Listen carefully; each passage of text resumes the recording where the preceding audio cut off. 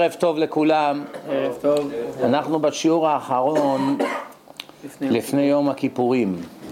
עברנו את יום הדין, ואני שמח פה לשמוע שחזרו פה בתשובה והתחזקו, ואחד שם כיפה ואחד שמר את כל החג כמו שצריך ולא הלך לעבוד ושמר והלך לבית הכנסת וכל מה שצריך. וזה לא רק שזה עוזר לכל אחד ואחד שעשה את זה, זה עוזר בכלל לכל עם ישראל כיחידה אחת.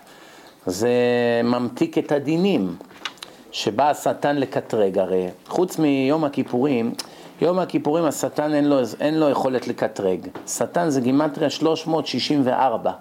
למה? כי יום אחד בשנה, שנה זה 365 ימים, יום אחד בשנה אין לו כוח. השם משתיק אותו, הוא אילם.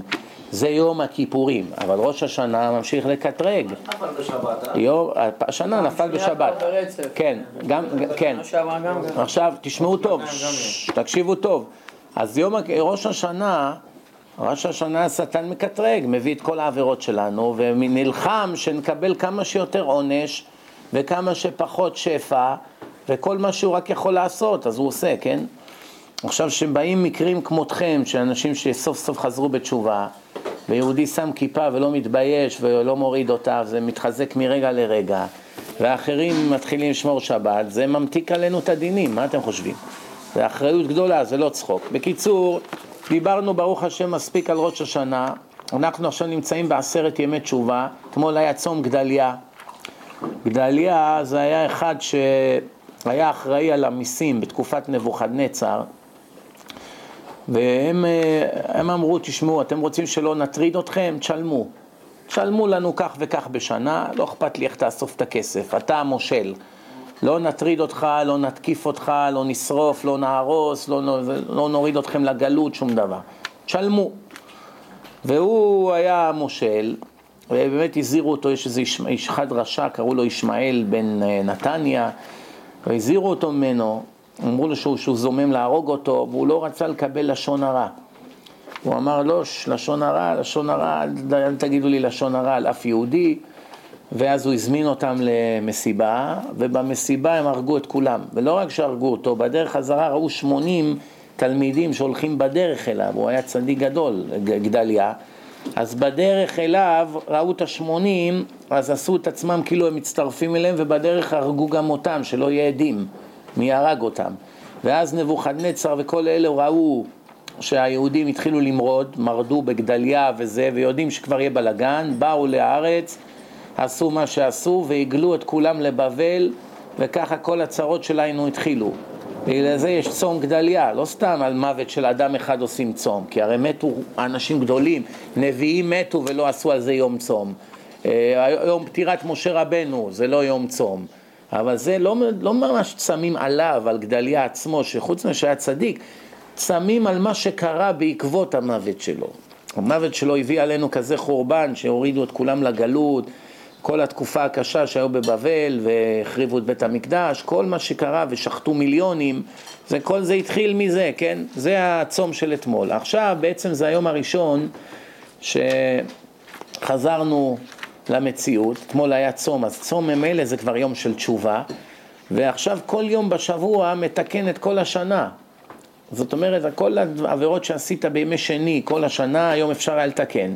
מחר יום שלישי, כל העבירות של ימי שלישי, מחר אתה מתקן, אתה בא לסליחות, אתה בוכה, אתה ישר בעבודה, אתה שומר על העיניים, אתה עושה ברכת המזון, אתה אוכל כשר, אתה בא למנחה וערבית, כל הדברים האלה שאולי בדרך כלל אתה לא עושה. עכשיו השבוע אתה מתאמץ יותר לעשות מרצונך.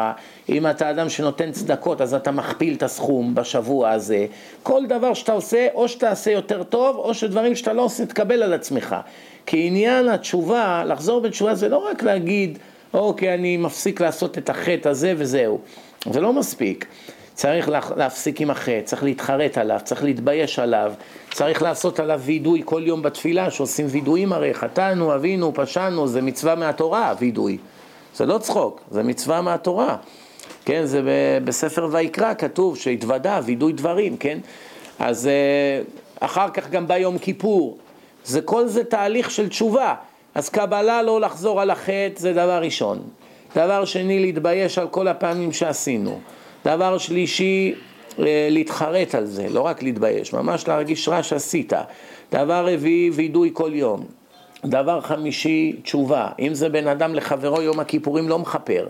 צריך ללכת לכל אדם ואדם שפגעת בו, כל אדם שדיברת עליו לשון הרע, כל אדם שאתה חייב לו כסף. אם יש לך את הכסף, אתה חייב להחזיר לו. אם אין לך, תגיע איתו להסדר, לפשרה, אולי הוא ימחל חלק מהחוב, אולי תן לו 20%, 30%, משהו, אולי תן לו משהו ששווה כסף, אולי אין לך כסף, תגיד לו, תשמע, יש לי איזה שטיח פרסי שווה $5,000, אני חייב לך $3,000, קח אותו. או זה שווה אותו דבר, אבל אין לי כרגע כסף, קח את זה, מה שתשיג, תשיג, ותמחל לי על החוב, אז אתה מציל את עצמך, כן. תגידו בבקשה, בשבוע הזה אפשר לעשות עסקים? אפשר לעשות עסקים, עובדים, הכל כרגיל, רק מה? לא, עסקים כאילו... עסקים, לקנות, למכור, הכל כרגיל, רק מה? צריכים לזכור, זה 10 ימי תשובה, זה אמרתי, גם עסקים אתה נמדד. שלא תחשבו, לא רק להיות חרדי, להיות ירא שמיים, להיות שומר מצוות, זה לא רק בישיבה. בישיבה יותר קל, בגלל שאתה מוקף בתורה, מוקף בצדיקים, כל היום גמרא, תורה, מוסר, אין לך כל כך הרבה כוח ללכת ולחטוא. אתה יושב בחברה טובה, כן? ברגע שאתה נמצא מנהטן, קווינס, ברוקלין, תל אביב, בת ים, ראשון, לא יודע, כל מיני, מלא חילוניות, מלא אנשים, בלי כיפות, לא מברכים, אוכלים מה שאוכלים, מדברים לא דברים צנועים. אז אתה שומע את כל זה, זה משפיע לך לרעה, אתה לא עשוי מברזל. לכן, חכם עיניו בראשו. אם אדם יודע שהוא חלש אופי, הוא חייב לעבור מהר למקום שכולם שם צדיקים, או לפחות נראים כמו צדיקים, לפחות ברחוב. שככה ההשפעה עליו לא תהיה גדולה, לרעה. רק השפעה טובה, הוא יראה חסד, אז זה יגרום לו גם כן לעשות חסד.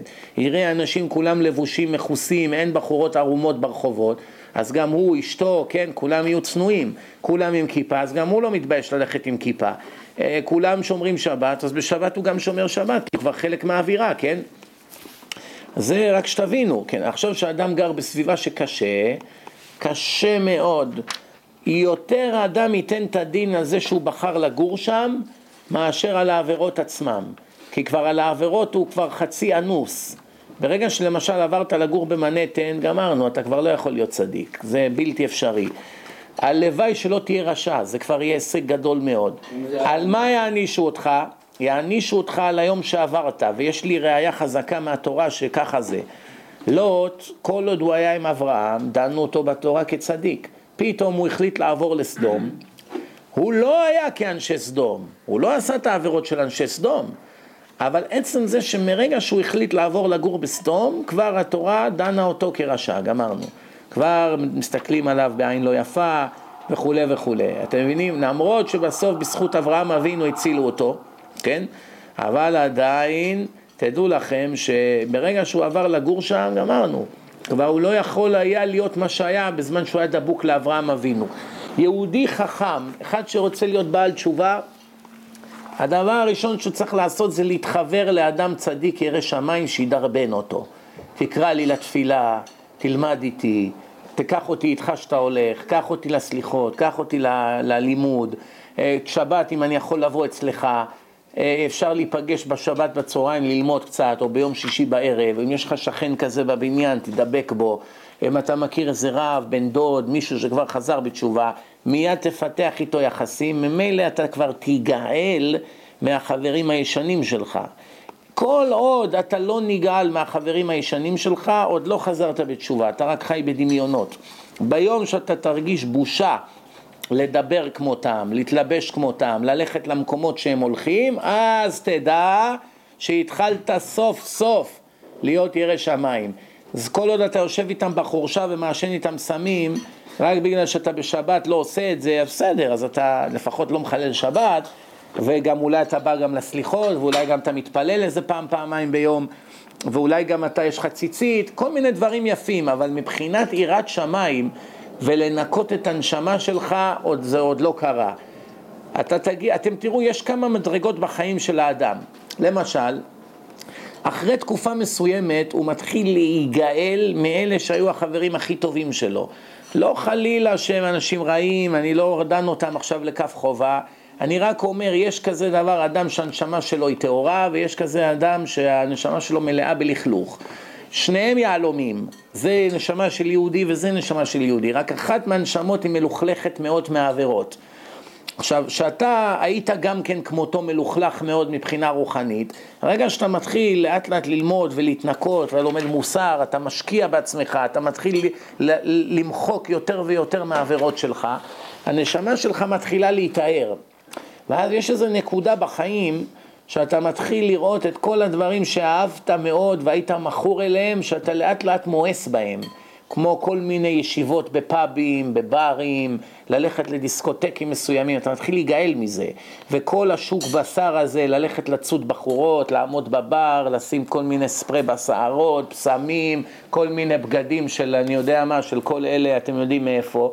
רק שאולי תעשה איזו עבירה הלילה עם איזה מישהי, לאט לאט אתה תגיע למצב שאתה בא לך להקים מזה, ולא רק שלך בא להקים מזה, שאתה תראה את החברים שלך שממשיכים לעשות את זה, אתה לא תוכל להסתכל עליהם יותר. אז אתה יודע שאתה נתאר, כל עוד זה לא מפריע לך שממשיכים לקלל ולדבר ולראות סרטים מלוכלכים וללכת למקומות מטונפים, וזה לא שורף לך בנשמה, סימן שאתה עוד רחוק מאוד מהקדוש ברוך הוא. הראיה מדוד המלך, דוד המלך כותב, משנאיך השם אשנא, כל מיני דברים, אשרי אדם שלא ישב במושב לצים, כן, הוא בדרך חטאים לא הלך, במושב לצים לא ישב, הוא לא יכול לעמוד בחברת אותם אנשים אפילו. אחר כך יבוא שלב מסוים, שאפילו אתה תלך נאמר לשדה תעופה, סתם לטוס, לארץ, לחוץ לארץ, לא משנה איפה, רק כשאתה נכנס כבר לשדה תעופה, אני לא מדבר עכשיו שזה לא דיסקוטק, זה מקום שיש בו מלא גויים, אתה כבר תסבול מכל דקה שאתה שם, אתה תרגיש מועקה גדולה בנשמה, אז אתה כבר תדע שהגעת למדרגה עוד יותר גבוהה, שאפילו לשבת במטוס איתם, ואפילו גויים צדיקים, לאו דווקא ערומים ומטונפים ואוכלים חזיר לידך, אפילו גויים מכובדים, דוקטורים, אני יודע מה, פוליטיקאים, כביכול, אנשים חשובים כביכול, כן? אתה תרגיש שהנשמה שלך סובלת להיות בחברתם, ואז זה ראיה שעלית מבחינת קדושה עוד מדרגה, כי אתם צריכים לדעת, אין דבר יותר קדוש עלי אדמות מנשמה של יהודי, אפילו לא המלאכים. צריכים להבין את זה, יהודי זה דבר, אין לנו בכלל השגה מה זה אפילו. האנשים לא מבינים, לא מכירים בערכם, אדם שלא מכיר בערכו, אז זה בעיה חמורה, הוא לא יודע מה הוא שווה.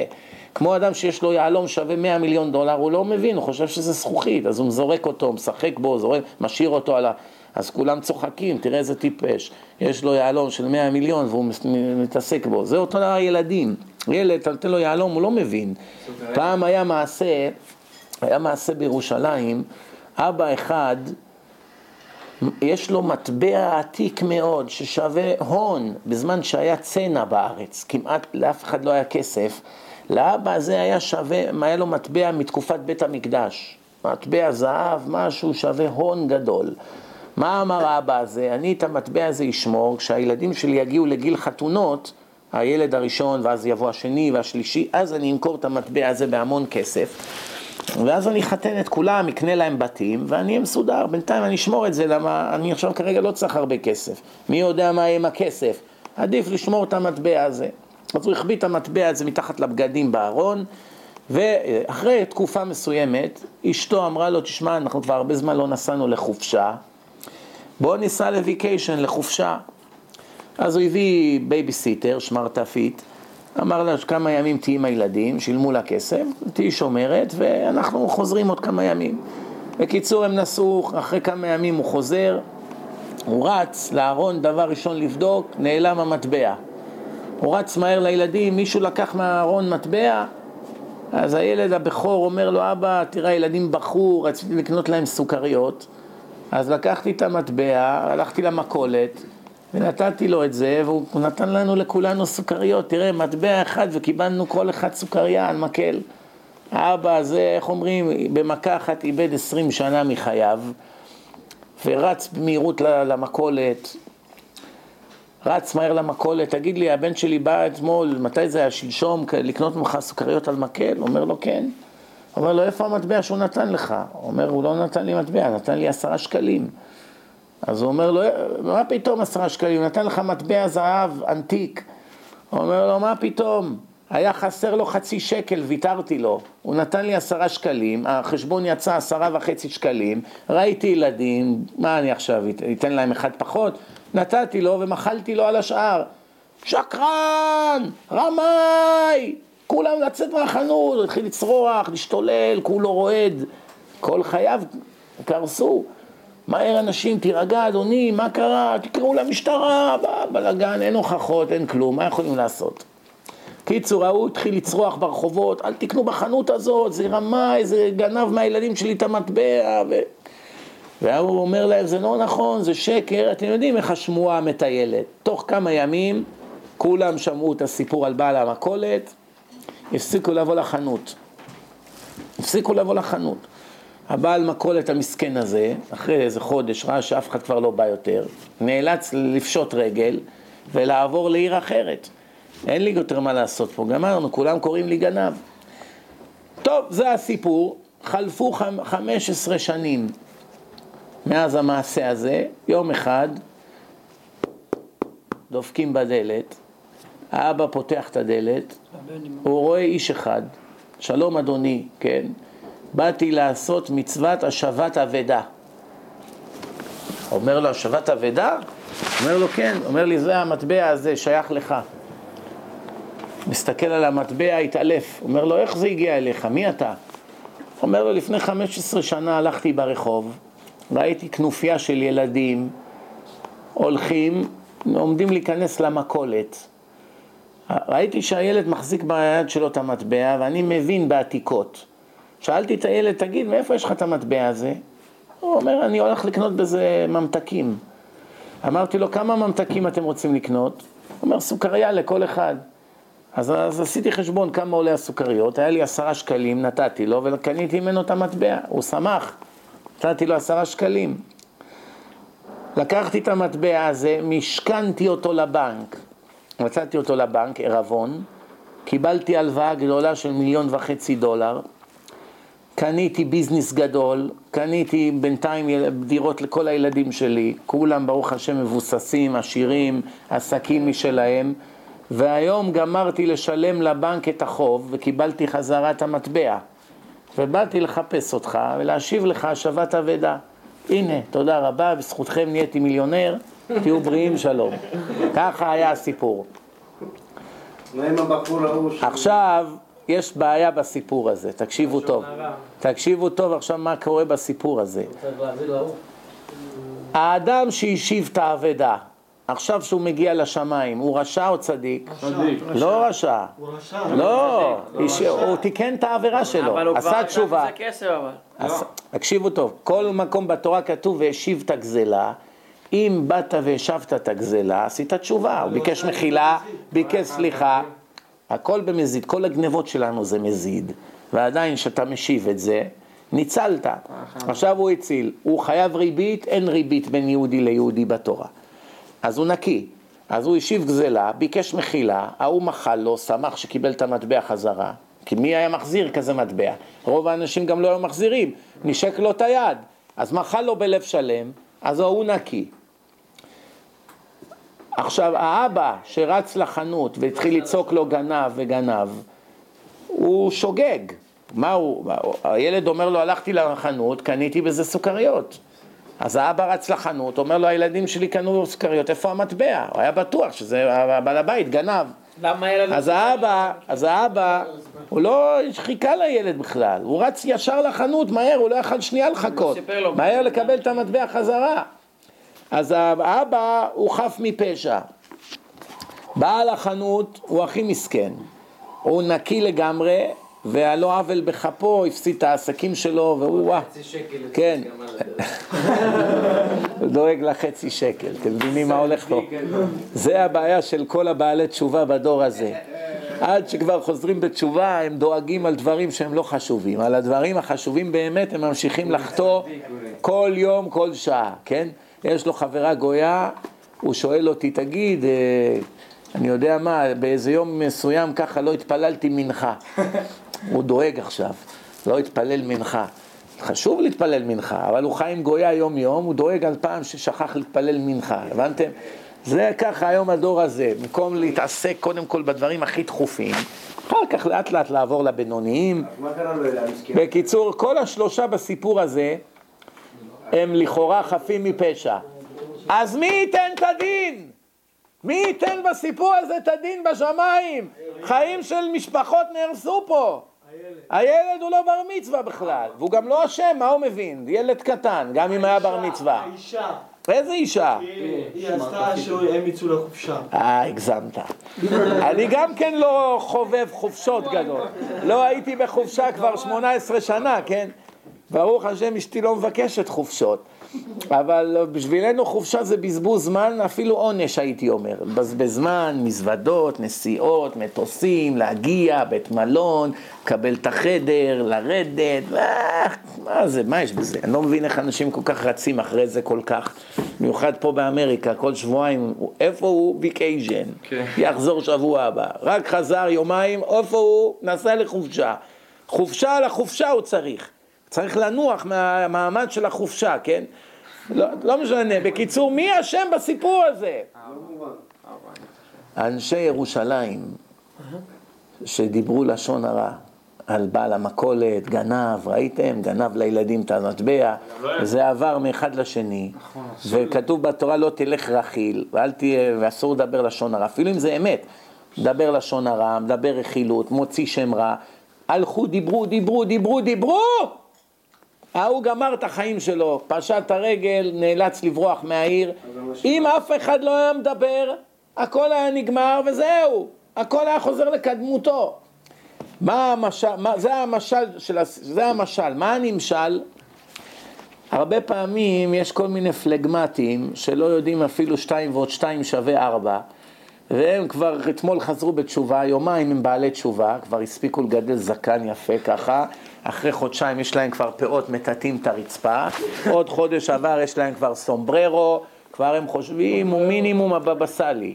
כבר אתה יודע, הוא מסתכל על אלה מסביבו, כאילו מי אתה? תראה איך אני ואיך אתה, הוא חושב שהתורה זה חיצוניות, כן? ואז מה קורה לאותו אחד?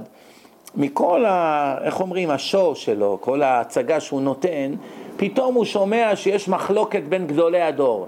הרב פלוני אמר ככה, הרב ההוא אמר הפוך, ומתחילים ויכוחים, ופתאום זה הגיע לעיתון, מחלוקת, הרב הגדול הזה עם הרב הגדול ההוא, והם רבים ביניהם, מותר, אסור, במלחמה, להחזיר, לא להחזיר, לשבת בכנסת, לא לשבת, כל הוויכוחים האלה שיודעים. ומה הוא? הרב ההוא לא שווה כלום, הוא מתערב בפוליטיקה. הרב ההוא גם לא שווה, הוא אנטי ככה, והרב ההוא ככה.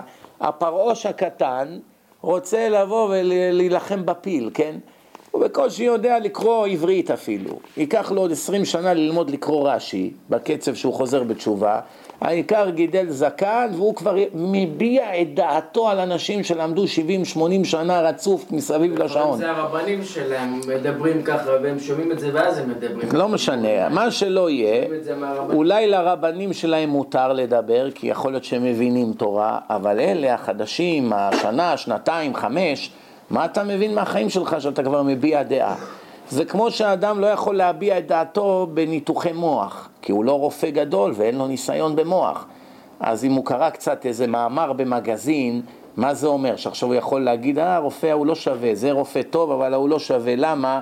כי קראתי שככה יותר טוב לעשות. מה אתה מבין? מה אתה יודע? כל ניתוח לגופו של עניין, זה כבר עובד 50 שנה, ועד שהוא הגיע להיות מנתח, והוא כבר 20 שנה מנתח, כבר מכיר את המוח מכל הכיוונים, הוא יודע אם תלחץ פה היה תזוז, אם תלחץ פה הרגל תקפוץ, ואתה לא מבין מהחיים שלך איך נראה מוח בכלל, וכבר יש לו השגות, יש לו דרשות, רעש וצלצולים, כמו שכתוב בגמרא, איסתרה בלגינה קיש קיש קריה, מטבע בקופת צדקה, מטבע אחד עושה הרבה רעש.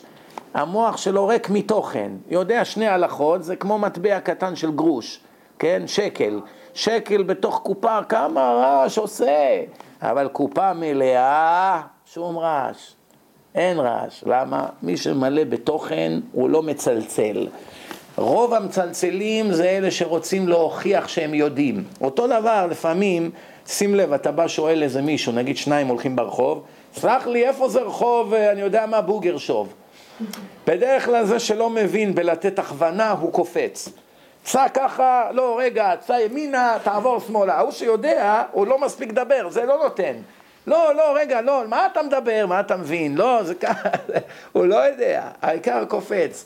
בכל תחומי החיים, גם בישיבה זה ככה. הוא בא עכשיו לישיבה, שבועיים הוא בישיבה. מישהו שואל שאלה, יושב איזה רב, יושב איזה אחד שלומד 12 שנה, הוא קופץ, לא, מה פתאום, זה ככה.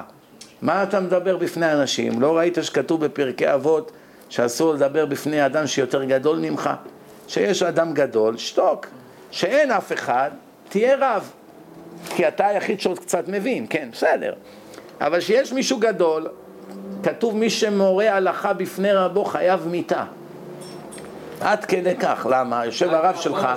יושב הרב שלך, ושואלים שאלה ואתה קופץ, מה אתה, זה זלזול.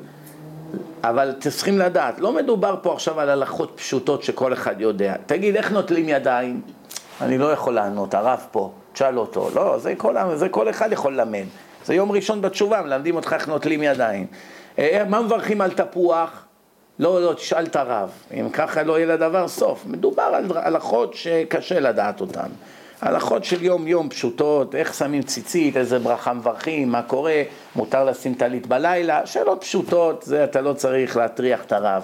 אבל כבר שואלים שאלות קשות, מותר לקבל צדקה ממחלל שבת? עזוב, אל תתערב, זה כבר סוגיה מאוד מסובכת.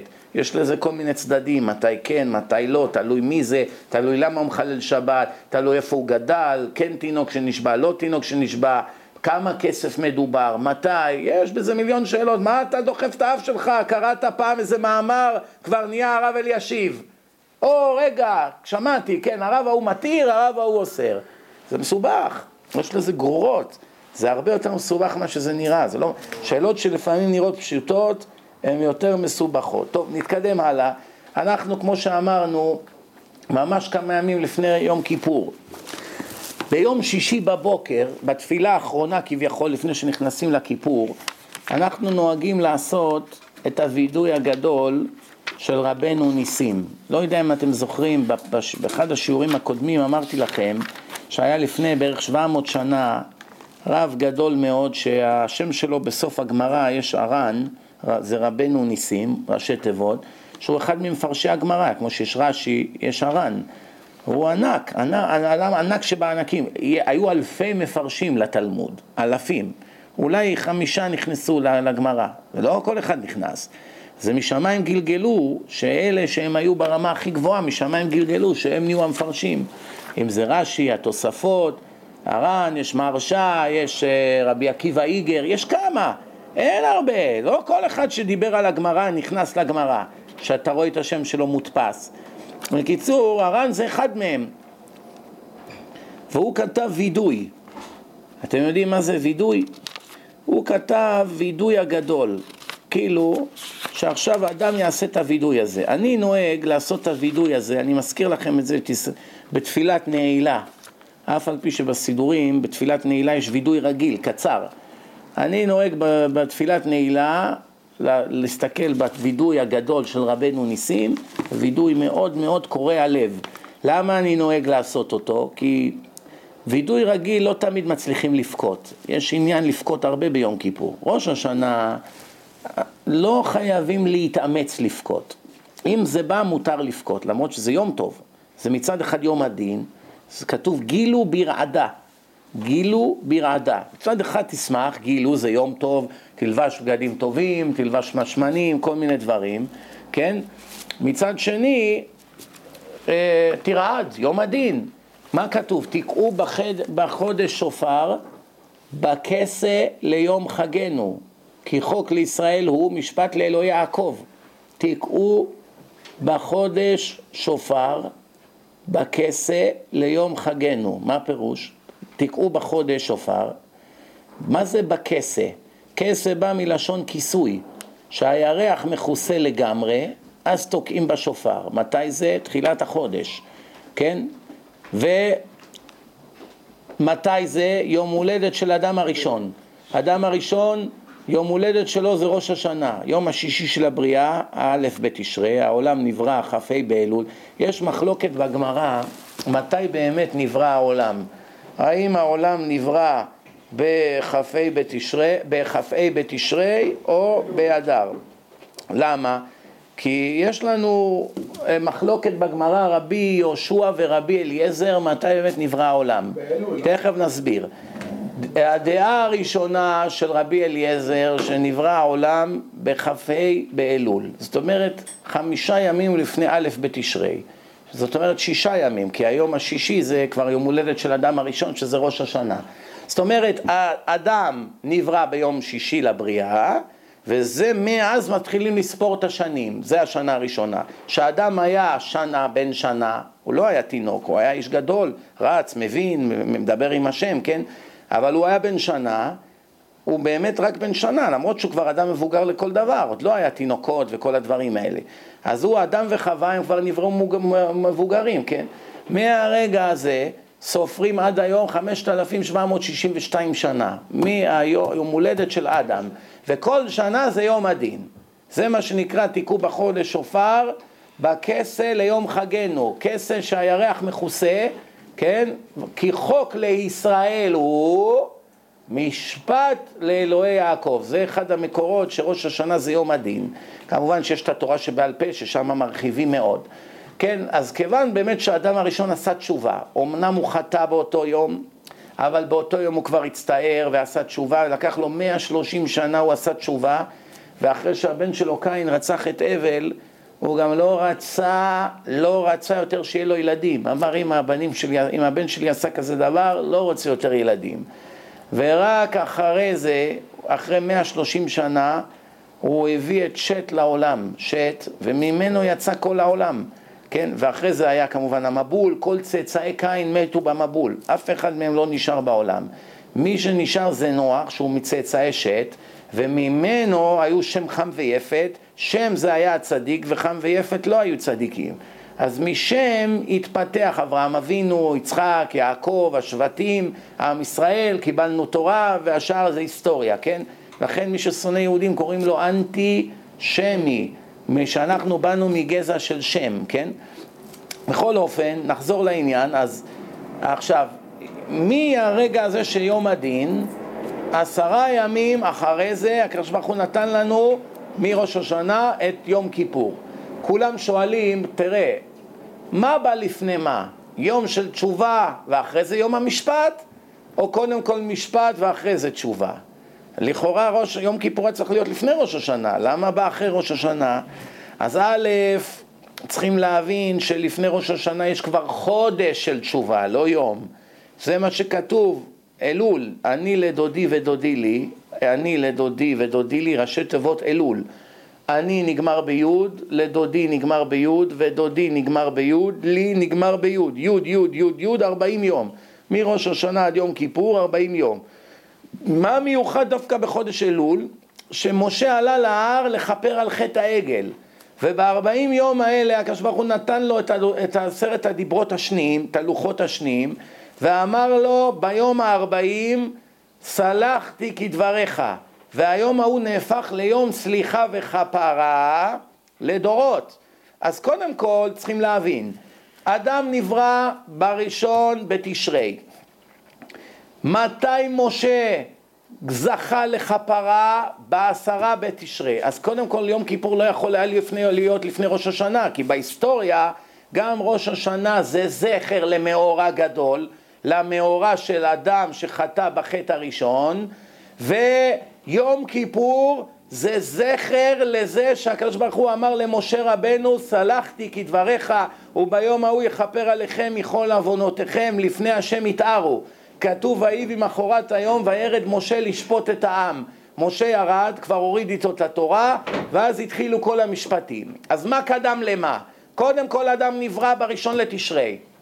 אחרי תקופה של בערך 2,400 שנה, אחרי 2,400 שנה, משה עלה להר סיני, 40 יום התחנן לקדוש ברוך הוא שימחל לעם ישראל על חטא העגל, ואז הקדוש ברוך הוא קיבל את התפילה, ובמקום להשמיד אותם, מחל אותם, ואמר לו, היום הזה יהיה לכם יום כפרת עוונות לדורי דורות. זאת אומרת, לא יכול היה להיות מבחינה היסטורית יום כיפור לפני ראש השנה, כי כל אחד זה זכר למאורע, וככה אירעו הדברים. אבל יש כאן בזה הרבה עניינים אחרים, יש בזה הרבה היגיון. קודם כל, כיוון שיש 40 יום, אז 30 יום לפני יום הדין יש זמן לעשות תשובה, זה חודש אלול, דרשו השם בהיותו קרוב, בהימצאו, זה שהשם קרוב אלינו, אפשר לעשות תשובה יותר בקלות משאר השנה, ואז נכנסים ליום הדין, יש את כל הסליחות, גם האשכנזים מתחילים שבוע לפני, ואז נכנסים ליום הדין, אז כבר עשינו תשובה חודש, זה לא שעכשיו התעוררנו פתאום ראש השנה, היום משפט, זה לא ככה, חודש ימים כבר חיפרנו. אבל מי שלא עבר בדין, אז ביום כיפור, וזה מה שנקרא באנגלית אפיל, כמו ערעור. זאת אומרת, כבר דנו אותך ראש השנה, לטוב, לרע או שאתה בינוני, אחד מהשלושה. אם דנו אותך לטוב, אז באמת יום כיפור הוא לא כל כך משחק הרבה, כי אתה כבר דנו אותך לטוב. ואם דנו אותך לרע, לא עלינו, אז מיד נחתמת למוות, אז אתה, איך אומרים, לא במצב הכי טוב. באמת, עיקר היום כיפור זה לבינונים. כמו שהגמרא במסכת ראש השנה אומרת, ספרי חיים ומתים נפתחים. הגמרא אומרת, יש מי שנחשב צדיק, צדיקים נחתמים לחיים לאלתר. לאלתר פירושו מיד. רשעים נחתמים למוות לאלתר. בינונים עומדים ותלויים עד יום כיפור. עשו תשובה, הכריעו את עצמם לקו זכות. לא עשו תשובה, הכריעו את עצמם לקו חובה. זה המצב. עכשיו אני שואל אתכם. קודם כל, אנחנו רואים במציאות שהצדיקים לא נחתמים בכלל לחיים. הנה, הרבה מתים. הנה ראש השנה. מראש השנה עד היום מתו 3 גדולי דור. אחד בן 101, עוד אחד בן 101 ועוד כמה חולים מאוד. אז איך הם נחתמו לחיים? זה אחד. ויש הרבה רשעים שאני אישית מכיר, שאני בכלל מתפלא איך הם בכלל חיים, אנשים כאלה. רק השם יודע למה. והם חיים, ולא רק זה, מראש השנה ועד היום הם השמינו עוד 5 קילו, כבר הספיקו, והחליפו מכונית, ובשבת הם ייסעו עוד 2-3 שעות, כי יש להם עכשיו מכונית יותר נוחה, אז איפה למוות? מה למוות? אדרבה, קיבלו חוזה בליברפול, עד עכשיו הוא שיחק פעם אחת בשבת, עכשיו הוא משחק פעמיים, אז איזה למוות? מה כתוב פה בגמרא, כן? ומי זה הבינוניים האלה שתלויים בראש השנה שהם תלויים? פעם כבר הסברתי את זה, וזה הזמן עכשיו להבין את זה, כי אנחנו בדיוק ב10 ימי תשובה. התשובה היא ככה, כל פעם שכתוב בתורה לחיים, אין הכוונה לחיים בעולם הזה, פה גם הכלבים והגויים גם כן חיים, נושמים ואוכלים ובועטים וצוחקים ובוכים, זה כולם, זה לא מה שהשם קורא חיים. בתורה כתוב מפורש שמי שלא מחובר לקדוש ברוך הוא ממילא הוא נחשב מת, פסוק מפורש ביחזקאל. מה כתוב? כתוב חי השם נשבע בשם שלו. זה הרמה הכי גבוהה של דיבור אצל הקדוש ברוך הוא, שהוא נשבע בשמו, שבועה, אי אפשר לבטל את זה, שבועה גמורה. מה כתוב? כי לא אחפוץ במות המת, כי אם בשובו מדרכו הרעה וחי. אני בכלל לא חפץ להמית את המת, אני לא מעוניין להמית את המת, הוא כבר מת, מה יש להמית אותו? הוא מנותק ממני, הוא מת לגמרי. כי אם בשובו מדרכו הרעה, הלוואי שישוב מדרכו הרעה וחי, בזכות זה הוא יחיה. או הרבה פעמים כתוב בתורה, אם תלכו בחוקותיי ושמרתם את מצוותיי ועשיתם אותם, למען תחיו. בזכות זה תחיו. מה זאת אומרת? מה, אני לא עושה את זה וגם חי. אוכל חזיר, מחלל שבת, אוכל בכיפור, אוכל חמץ בפסח, מרביץ לאשתו, לא יודע מה עושה, וחי. אז מה כתוב למען תחיו? שקר, אני חי כבר לפני זה. אבל בתורה אין שקרים, זה תורת השם. מה זה פה? זה לא חבר כנסת כתב את התורה, כן? זה תורת השם. כל מילה זה חקוק לנצח. והשם אומר, אם תשמרו מצוות, תחיו, אם לא, לא. אז מה רואים מפה? שכל מקום שכתוב חיים, נחתמים לחיים, נכתבים לחיים, למען תחיו, אלה המצוות אשר יעשה אותם האדם וחי בהם, הכל מדובר על חיי נצח. חיים של 20, 30, 70 שנה זה בושה, זה לא פרס, זה בכלל ניסיון. מה יש בחיים האלה? מה יש פה? יש עושר אמיתי בחיים האלה? תמצאו 1 ממיליון שמאושר. רק הכל פה ניסיונות, מה? ממכה למכה, מאיסורים לאיסורים, מבעיות, ילדים, עניינים, שלום בית, רפואה, ניתוחים, מחלות, מוות, לוויות, מה יש פה? כמה רגעי עושר יש לאדם? גם שכבר הרוויח $1,000,000 באיזו עסקה, הוא שמח שבוע וגם זה נגמר. מה יש פה? באמת, מי שבאמת יסתכל, היחידים בעולם שהם מאוד מאושרים, זה אלה שמחוברים חזק לתורה, שאין להם כלום בחיים חוץ מתורה. אלה היחידים שרואים את אור השכינה כבר בעולם הזה. חוץ מהם אין אף בן אדם מאושר, לא שחקני קולנוע, לא נשיאים, לא ראשי מדינות, לא מפורסמים, לא דוגמנים, לא כלום. כולם אומללים, ולכן כולם על כדורים ועל סמים. אין פה חוכמות, זה רואים את זה מפורש. היחידים שרואים את אור השכינה, שיש להם שמחה וסיפוק בחיים, זה אלה שעמלים בתורה יום ולילה. לא אכפת להם עשירים, עניים, הולך לי, אני מרגיש טוב, כואב את הרגל, אני צולע, אשתי יפה, לא יפה, התחתנתי, כל זה מבחינתם, איך אומרים? בדיל ויעבור. יש ברוך השם, אין גם כן ברוך השם. העיקר, כך מני את התורה, אני מת. מה הראיה? רבי יוחנן בגמרא. רבי יוחנן מתו לו 10 בנים. צדיק יסוד עולם. לומד חברותה עם אחד פושע שהוא החזיר אותו בתשובה. ריש לקיש, רבי שמעון בן לקיש. היה מלך הגנגסטרים. פתאום נהיה עכשיו צדיק. למד איתו כמה שנים, היה לו מוח. הוא היה חכם מאוד. את כל המוח שהוא ניצל לפשעים שלו, פתאום ניצל ללימוד. הוא היה מקשה עליו 18 קושיות, הוא לא היה יודע מימינו ושמאלו, הוא לא היה עומד בקצב שלו, מרוב שהוא היה חריף. בקיצור, מתו לו 10 בנים. אתם מכירים היום אחד בעולם שימותו לו 10 בנים, יקבור 10 בנים לא עלינו בלוויה וישאר נורמלי? יש אחד כזה? תראו לי אותו. היום אנשים מתו להם בן אחד בשואה, עד היום הם יושבים. ביום הזיכרון האחרון עשו כתבה בטלוויזיה הישראלית, של אנשים שמת להם בן במלחמות ישראל. שומעים? מת להם במלחמת שלום הגליל, חלק מהם אפילו במלחמת יום כיפור, לפני 40 שנה. מת להם ילד במלחמה, מאותו רגע שמת להם הילד, הם כל יום הולכים לבתי קברות, יושבים שם על כיסא ליד הקבר מהבוקר עד הערב, ולא עושים שום דבר בחיים שלהם. אתם מאמינים כזה דבר? 20 שנה, 25 שנה, 40 שנה הוא יושב בקבר, ביום הזיכרון הלכו בבית קברות עם מצלמה, אני ראיתי את הכתבה הזאת, והם ראיינים שם את האנשים. הוא אומר, אין לי, אני לא מסוגל לתפקד. זה לקחו לי את החיים באותו יום שהוא מת, מאותו יום אנחנו יושבים פה, ויש גם תהו ויש גם תהו. מראים לך את ההורים האלה הקבועים בבית קברות, באים יושבים, לפעמים בעל ואישה, לפעמים מהבוקר יושבים שם ולא זזים. והיה שם איזה אחד שמתו לו 2 בנים, אומר זה אחד פה, אתה רואה, השני שם, חצי יום אני יושב פה, חצי יום אני יושב שם. בן אחד הוא לא מסוגל לתפקד, שום דבר לא מעניין אותו, לא עבודה, לא כסף, לא אוכל, לא שום דבר. זה מתו לו 10 בנים, נשאר שפוי לחלוטין.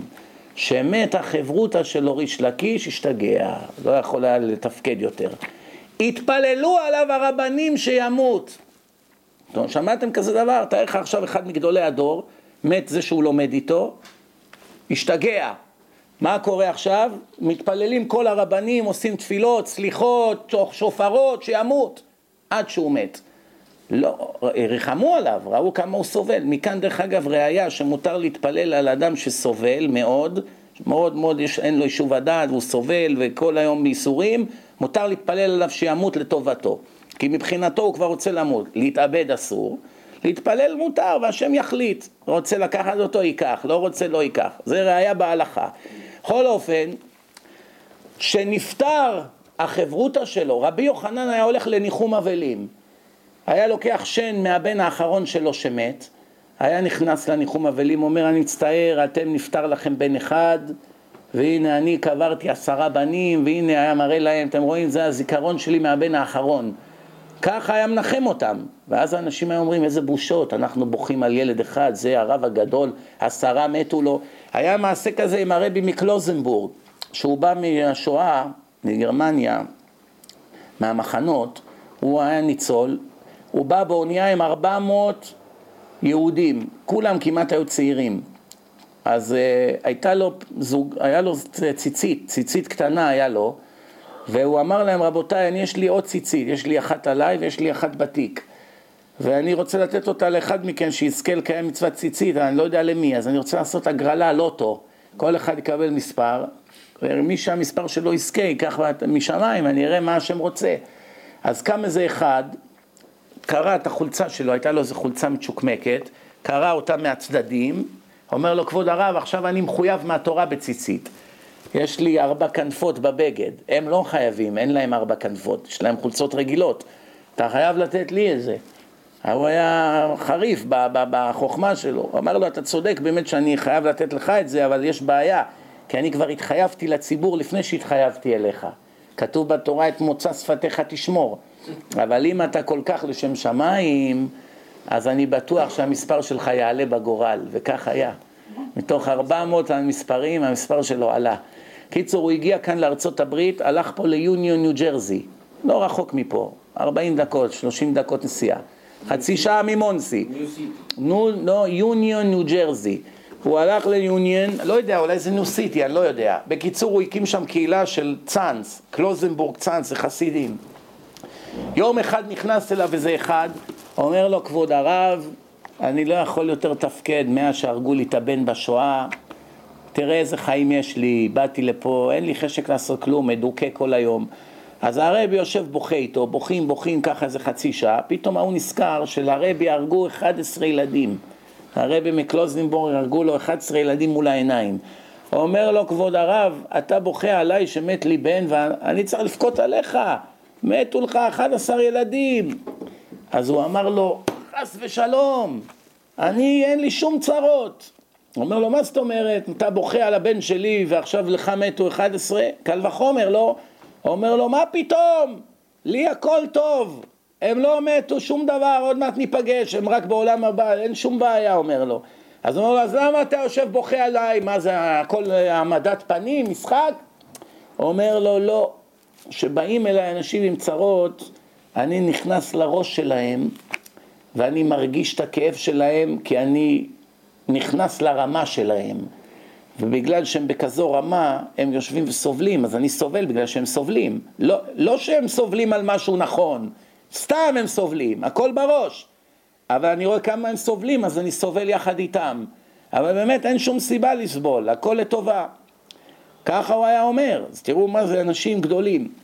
פעם הרב שך בא אליו איזה אחד שפתח ישיבה. אומר לו, כבוד הרב, מאז שפתחתי את הישיבה, הראש ישיבה הקודם, איפה שהייתי קודם, יורד לחיי, מלכלך עליי, מזהיר את התורמים לא לתת לי כסף, כבר אני על סף ייאוש, אני עומד לסגור את המקום כבר. אומר לו, אני לא יכול יותר, מה עשיתי, מה, אני רוצה להגדיל תורה, מה, חייב שיהיה רק ישיבה אחת בעיר, מה מפריע, אני לא עשיתי את זה באותו רחוב, אני רחוק ממנו, איפה האמונה שלו בהשם, אולי כבודו יקרא לו לשיחה, יוריד אותו ממני, מה אני עשיתי, מה עשיתי, רפורמי, אני קונסרבטיבי, מה אני עשיתי במקום של תורה, במקום אחר, זה לא פוגע בו, מה הוא כל כך כועס? הרב שך הולך לארון, פותח את הכספת, מוציא לו חבילה של כמה אלפי דולרים, אומר לו, בבקשה, חג שמח.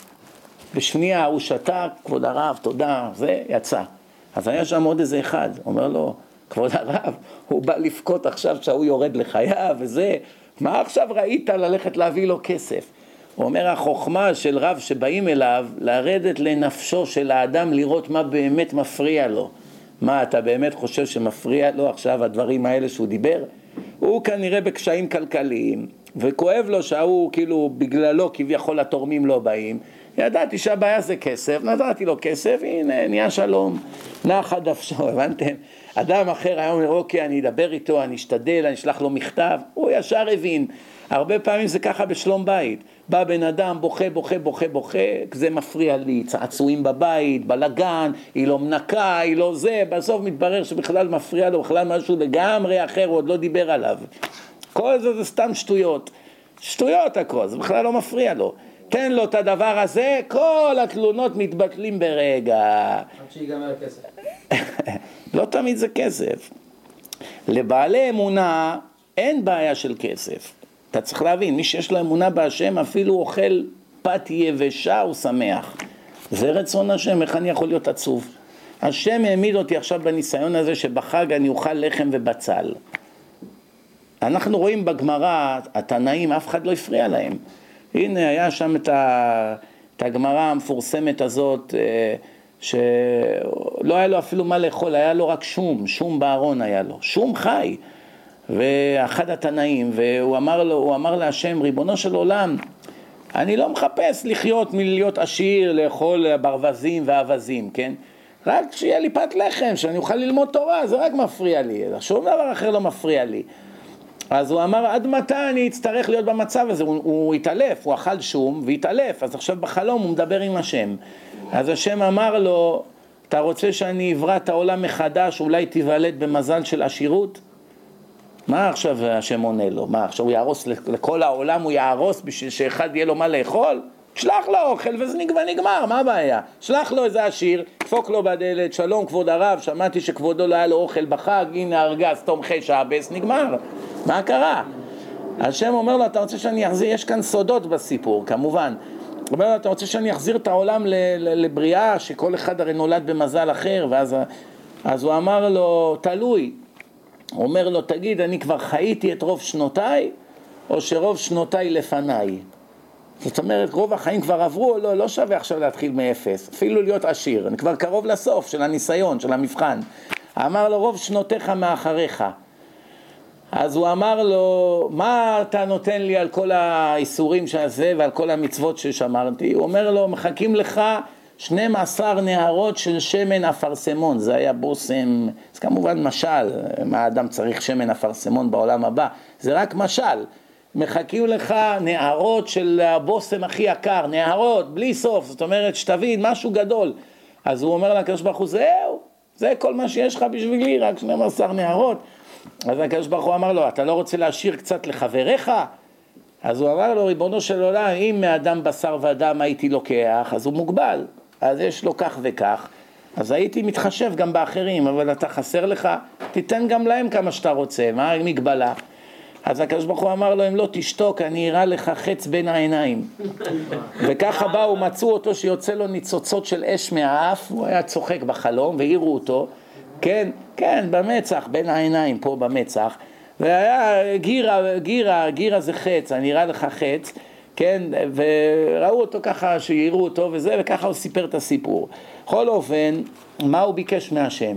ביקש בית, ביקש ברווזים, ביקש נקניקים, ביקש כבד אבז, מה ביקש?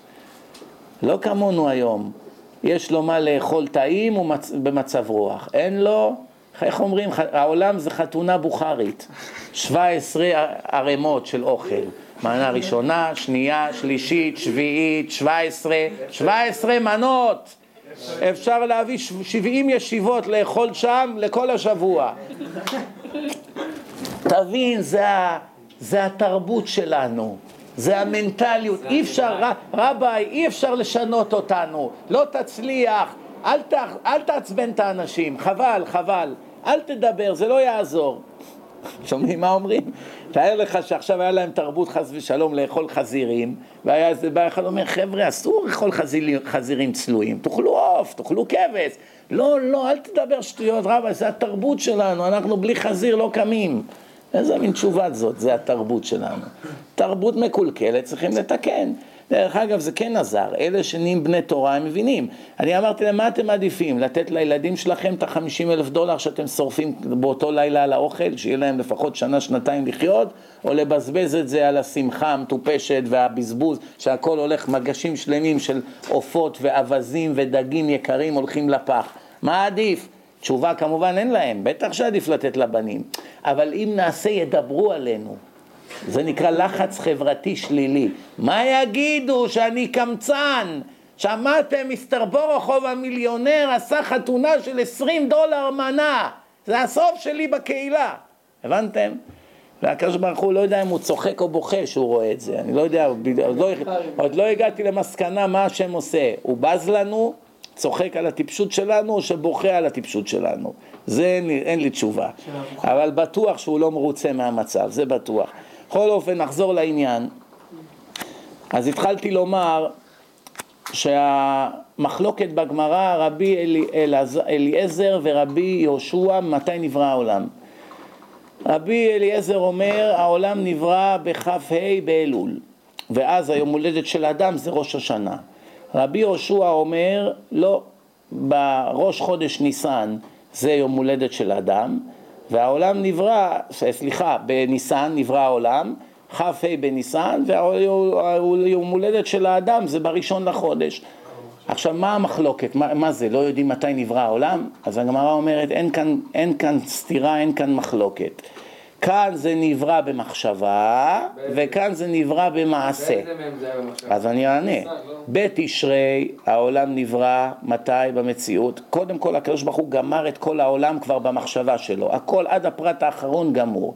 אחר כך זה נברא למעשה. כן? זאת אומרת, מבינים מה מדובר פה? שעכשיו מתי המציאות שלנו, מה אמרתי? בתשרי או בניסן? מה אמרתי? לא אמר. כן, לא, אז האדם הראשון נברא בראשון לתשרי, וככה גם להלכה, אבל בניסן שלפני, כאילו, הרי מה קורה? החודש הזה לכם ראש חודשים, זה ניסן. אחר כך שבא תשרי, אז האדם נברא במציאות, ולכן אנחנו עושים את ראש השנה, יום הולדת של האדם הראשון בראשון לתשרי, וככה המציאות שלנו כבר 5,772 שנים. עכשיו, כיוון שאמרתי שככה היו המאורעות, אז ראש השנה חייב להיות לפני כיפור, בגלל שככה היה מבריאת אדם הראשון. ורק אחרי בערך 2,400 שנה נכנס יום כיפור לתמונה, מבחינת המציאות. עכשיו, יום כיפור זה ערעור על הדין. אם אתה נחתמת לחיים, זאת אומרת, אם היית מת היום, ראש השנה, מה היה מצבך? הקדוש ברוך הוא חתם אותך היום לחיים או לא? אם אתה צדיק, חתמו אותך לחיי נצח, זאת אומרת, החלק שיש לך לעולם הבא, שכל יהודי נולד איתו, הפכת אותו למציאות. עד עכשיו זה היה כרטיס, זכית בפרס. יש לך עכשיו עולם הבא, אם אתה מת היום, יש לך חיי נצח. לא איבדת את החלק שלך לעולם הבא. הרשעים מיד נחתמים למוות. מה פירוש? אין להם חלק לעולם הבא. נולדו עם חלק והשם לקח להם את זה. זה מה שכתוב למשל, מחלל שבת אין לו חלק לעולם הבא. אם היום אתה מת ואתה מחלל שבת, ועכשיו ראש השנה, הסתכלו עליך, אתמול היה שבת, חיללת, דנו אותך עכשיו ראש השנה למוות, מתת מבחינה פיזית, שזה לא מה שאמרתי לכם, מוות זה הכוונה חיי נצח. היום הלכת לדיראון עולם, איבדת את החלק שלך. גם כתוב שיש לכל יהודי חלק לעולם הבא. אבל זה מה שאני מסביר, שכתוב במשנה בסנהדרין, כל ישראל יש להם חלק לעולם הבא, שנאמר ועמך כולם צדיקים, לעולם ירשו ארץ, נצר מטעי, מעשה ידיי להתפאר. זה מה שהשם אמר. ומה ההמשך של המשנה? ואלו שאין להם חלק לעולם הבא. האומר אין התורה מן השמיים. אחד שאומר התורה זה הרבנים המציאו. אין לו חלק לעולם הבא. היה לו, הפסיד. אומר אין תחיית המתים, אין כזה דבר. מה אתם מאמינים, הרבנים המדומיינים האלה ממציאים דברים, ואתם פתי מאמין לכל דבר. אתה מאמין שמהקבר יקומו השלדים פתאום ויתחילו לדבר, ופתאום יהיה להם עיניים ושערות, ויתחילו ללכת, מה זה, איך אתה מאמין לכאלה שטויות? חשבתי שאתה אדם מתורבת, אתה באוניברסיטה, יש לך תואר שני, איך אתה מאמין לשטויות האלה, כן? שומעים את זה הרבה, לא? יש כאלה דתיים גם, דתילונים, שככה מדברים, אז אין להם חלק לעולם הבא, כן? למה? הם עוברים על דברי הגמרא בסנהדרין. או אחד אומר משה בדי היה חס ושלום, משה תכמן אותם, השם אמר לו חלק מהדברים והוא הוסיף על דעתו, שינה, הוסיף, הפחיד אותם. אתם יודעים, יש רבנים ממציאים, מוסיפים, מפחידים, ככה הם מדברים על משה, אין לו חלק לעולם הבא. וגם אחד הדברים זה עושה עבירות ביד רמה בפרסיה, דהיינו מחלל שבת בפרסיה, הבנת? אין לו חלק לעולם הבא. שומע? כן, אז לכן מה רואים פה? שיהודי נולד עם חלק לעולם הבא, אבל בקלי קלות יכול להפסיד אותו. עכשיו תשאל אותי, יש שאלה קצת מסובכת. יש דברים בתורה שכתוב שמי שעושה אותם יש לו חלק לעולם הבא. ויש דברים שכתוב שמי שעושה אותם אין לו חלק לעולם הבא. מה קורה? הרי כל אחד מאיתנו כמעט עושה גם את זה וגם את זה.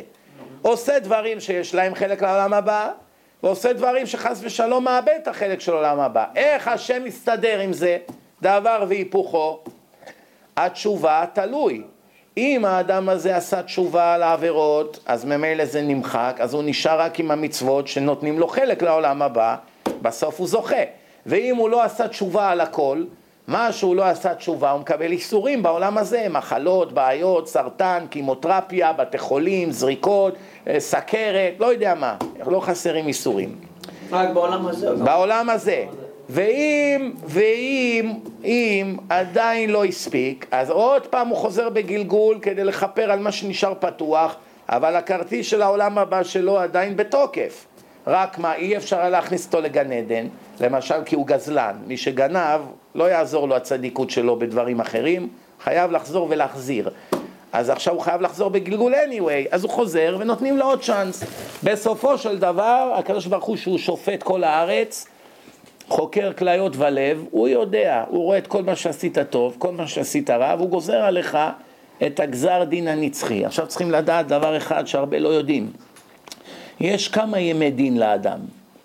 היום הדין הרגיל הוא כל שנה ראש השנה, ונגמר בכיפור. ביום המוות, שנה משפט רשעים בשמיים, ככה כתוב, י"ב חודש. אחר כך שהאדם כבר הוא נשפט, כל ראש השנה יש לו עוד פעם משפט, אפילו שהוא כבר נפטר. כתוב ספרי חיים ומתים נפתחים. מה זה ספרי חיים ומתים נפתחים? ספרי חיים כולם מבינים, למה מתים? מה עכשיו פותחים את הספר של התנאים והאמוראים? מה פותחים עכשיו את הספר של הארי הקדוש, 500 שנה הוא בגן עדן? מה צריכים לטרוח עכשיו? גמרנו בגן עדן כבר. קודם כל תדעו שאין סוף למדרגות בעולם הבא, בגן עדן, אין סוף. כל מדרגה היא הרבה יותר טובה מהקודמת. אין לזה דרך לדמיין אפילו את העונג של הנשמה בהבדל אחד של מדרגה אחת אפילו. כתוב הצדיקים נכווים, כוונה מקביעה, נכווים מחופתם של חברם. כל אדם כאילו יש לו גלימה, כן? שולי הגלימה מחפים על זה שמתחתיו. תחשבו שעכשיו האדם עומד אחד מעל השני, נגיד שחבר שלך עומד על הכתפיים שלך, ומי שעומד על הכתפיים שלו, ככה יש פירמידה של מיליון אנשים, ואחד מחזיק את השני שמחזיק את השלישי. כל אדם, השולי הגלימה שלו מחפים על הראש של חברו, כן? זה כמו אוהל. אז כתוב שהגלימות האלה של הצדיקים בעולם הבא, זה יש בקבלה, זה נקרא חלוקה דרבנן, זה בגד מיוחד שמלבישים את הצדיקים במקום הגוף. בעולם הזה זה גוף, בעולם הבא זה דמוי גוף, זה נראה כמו הגוף, אותם עיניים, אותו פנים, הכל אותו דבר, רק זה לא פיזי, זה רוחני, אבל זה נראה כמו הגוף, זה מין כזה חצי חצי. אז כתוב שהאדם נכווה בגן עדן מחופתו של חברו, למה אומר עוד מצווה אחת, כבר הייתי שם, זה הורג אותו. מצד אחד יש לו שיא ההנאה, מצד שני אומר איזה טיפש אני, באותו יום אם הייתי קם, הייתי שם. זאת אומרת, איך אומרים, זה איליה וקוצבה, יש לך תענוג גדול, מצד שני יש לך מין, איך אומרים, חמיצות הלב, הייתי יכול להיות שם. זה מה שנקרא נכווים מחופתם של חברם. עכשיו, יש לנו עכשיו מציאות כזאת, שמראש השנה אדם נשפט כל שנה. עכשיו, פותחים את הספרי מתים. למה? כל שנה ושנה בודקים מה השארת בעולם. דבר ראשון בודקים מי הילדים שלך. שומרים מצוות או לא? אם שומרים מצוות, אתה מקבל על כל המצוות שלהם, זכותך הם שומרים מצוות, שלחת אותם לישיבות, הבאת להם רבנים, הוצאת את הטלוויזיה מהבית, האכלת אותם כשר, שילמת המון כסף לישיבות, לא עמדת בדרכם, לא בלבלת להם את הראש עם כל מיני שטויות, לך לפה ולך לשם, שב תלמד תורה, תמכת, אם היית עשיר גם מימנת אותם, אז כל זה זכות שלך. אז עכשיו משלמים לך כל שנה על כל המצוות שלהם. אם הם רשעים הבנים שלך, אז תלוי. אם הם רשעים לא באשמתך, שלחת אותם לישיבות הכי טובות, נתת להם דוגמה אישית, והם הגיעו לגיל 18, 19, 20 והחליטו לרדת מהדרך, אז אתה פטור, אתה לא נענש בגללם. העונשים שאיש בחטאו יומת, הם אשמים. אבל אם בגללך הם רשעים, כל עבירה שלהם אתה מקבל עונש. תכפיל במיליארד עכשיו ותראה מה קורה כל ראש השנה. זה מה שנקרא, זה דבר נורא. אתם יודעים, הרב שלמה זלמן אוירבך, זכר צדיק לברכה,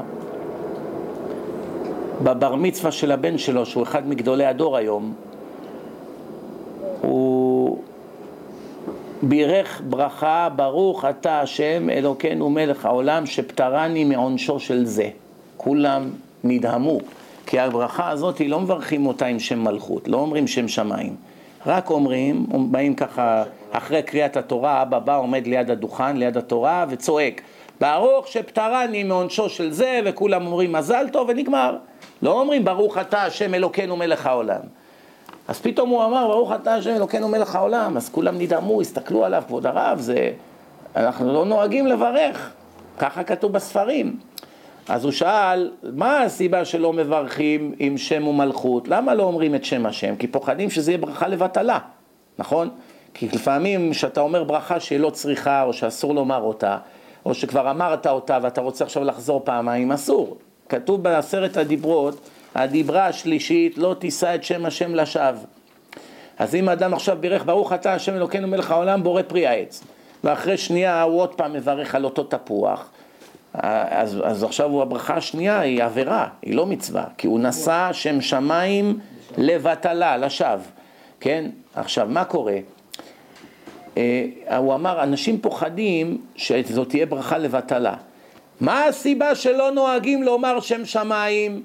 כי לא מוצאים אבא שיכול לעמוד ביום הבר מצווה של הבן שלו ולהגיד, ברוך אתה השם אלוקינו מלך העולם שפטרת אותי מהעונשים של הבן הזה. למה?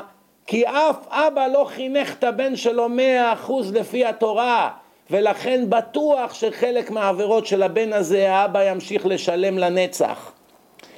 אבל אני יודע איך חינכתי את הבן שלי, ואני יכול לברך בשם ומלכות בלי לפחד שלא עשיתי איתו אף טעות. שומעים? 13 שנה מאז שהוא תינוק, לא עשיתי איתו אף טעות, לא הראיתי לו פעם אחת אינטרנט, לא הראיתי לו משחקים, לא הראיתי לו טלוויזיה, שלחתי אותו לישיבה הכי טובה, למדתי איתו, הראיתי לו איך להיות ישר, איך לאהוב את התורה, איך להיות בעל נאמן.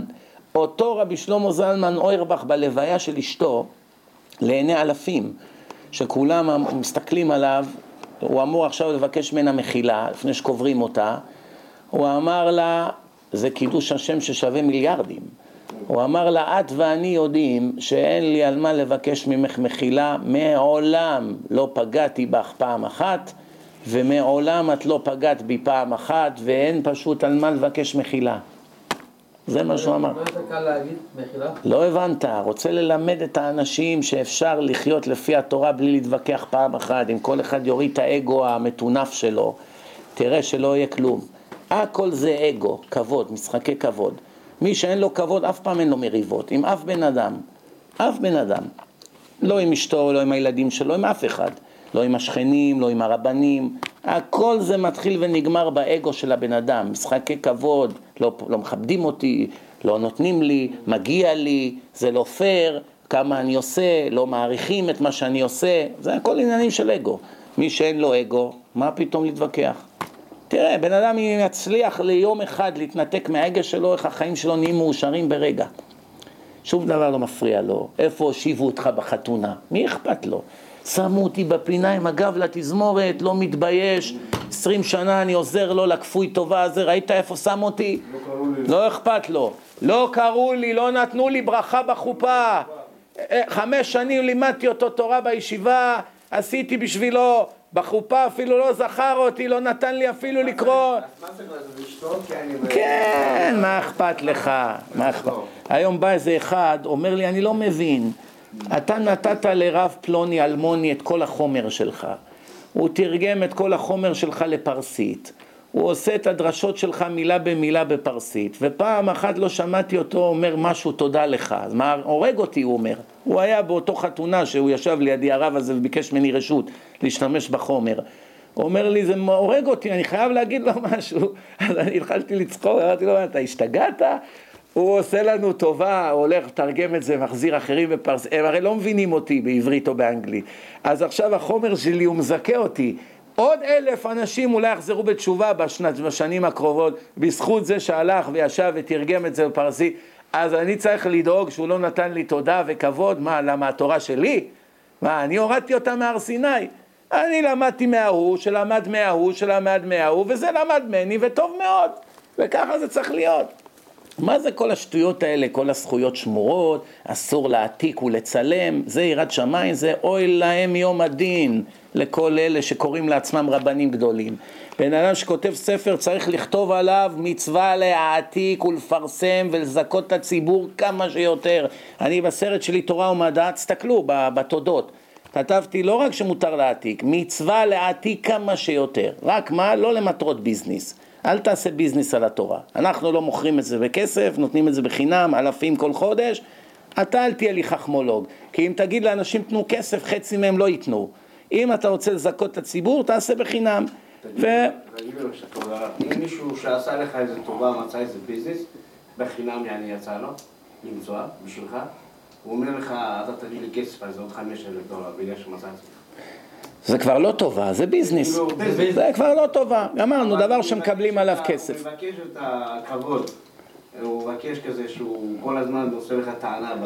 אני אגיד לך מה, תראה, לתת למישהו כבוד לא עולה כסף. לא עולה כסף, מה אכפת לך? אם קשה לך לתת למישהו כבוד, זה סימן שלך יש כבוד. אם לך יש כבוד, אז מפריע לך לתת כבוד לאחרים, אבל אם לך אין כבוד, מה אכפת לך להגיד כמה מילים למישהו? אני הרבה פעמים הולך למקומות, אני אגיד לך סוד, שהיו כמה אנשים שהביאו אותי לשם ועזרו וטרחו והביאו כיסאות והדפיסו פליירים ושילמו על הטיסה ועשו אימיילים והכל, ואני יודע למשל בפעם האחרונה שהלכתי לאיזה מקום שיש שם איזה אחד שלא רק שלא עזר, הפריע, ושדיברתי בדרשה כללתי אותו בתודות, אמרתי תודה לזה וזה, וכיוונתי על הפעמים הקודמות שהוא כן עזר.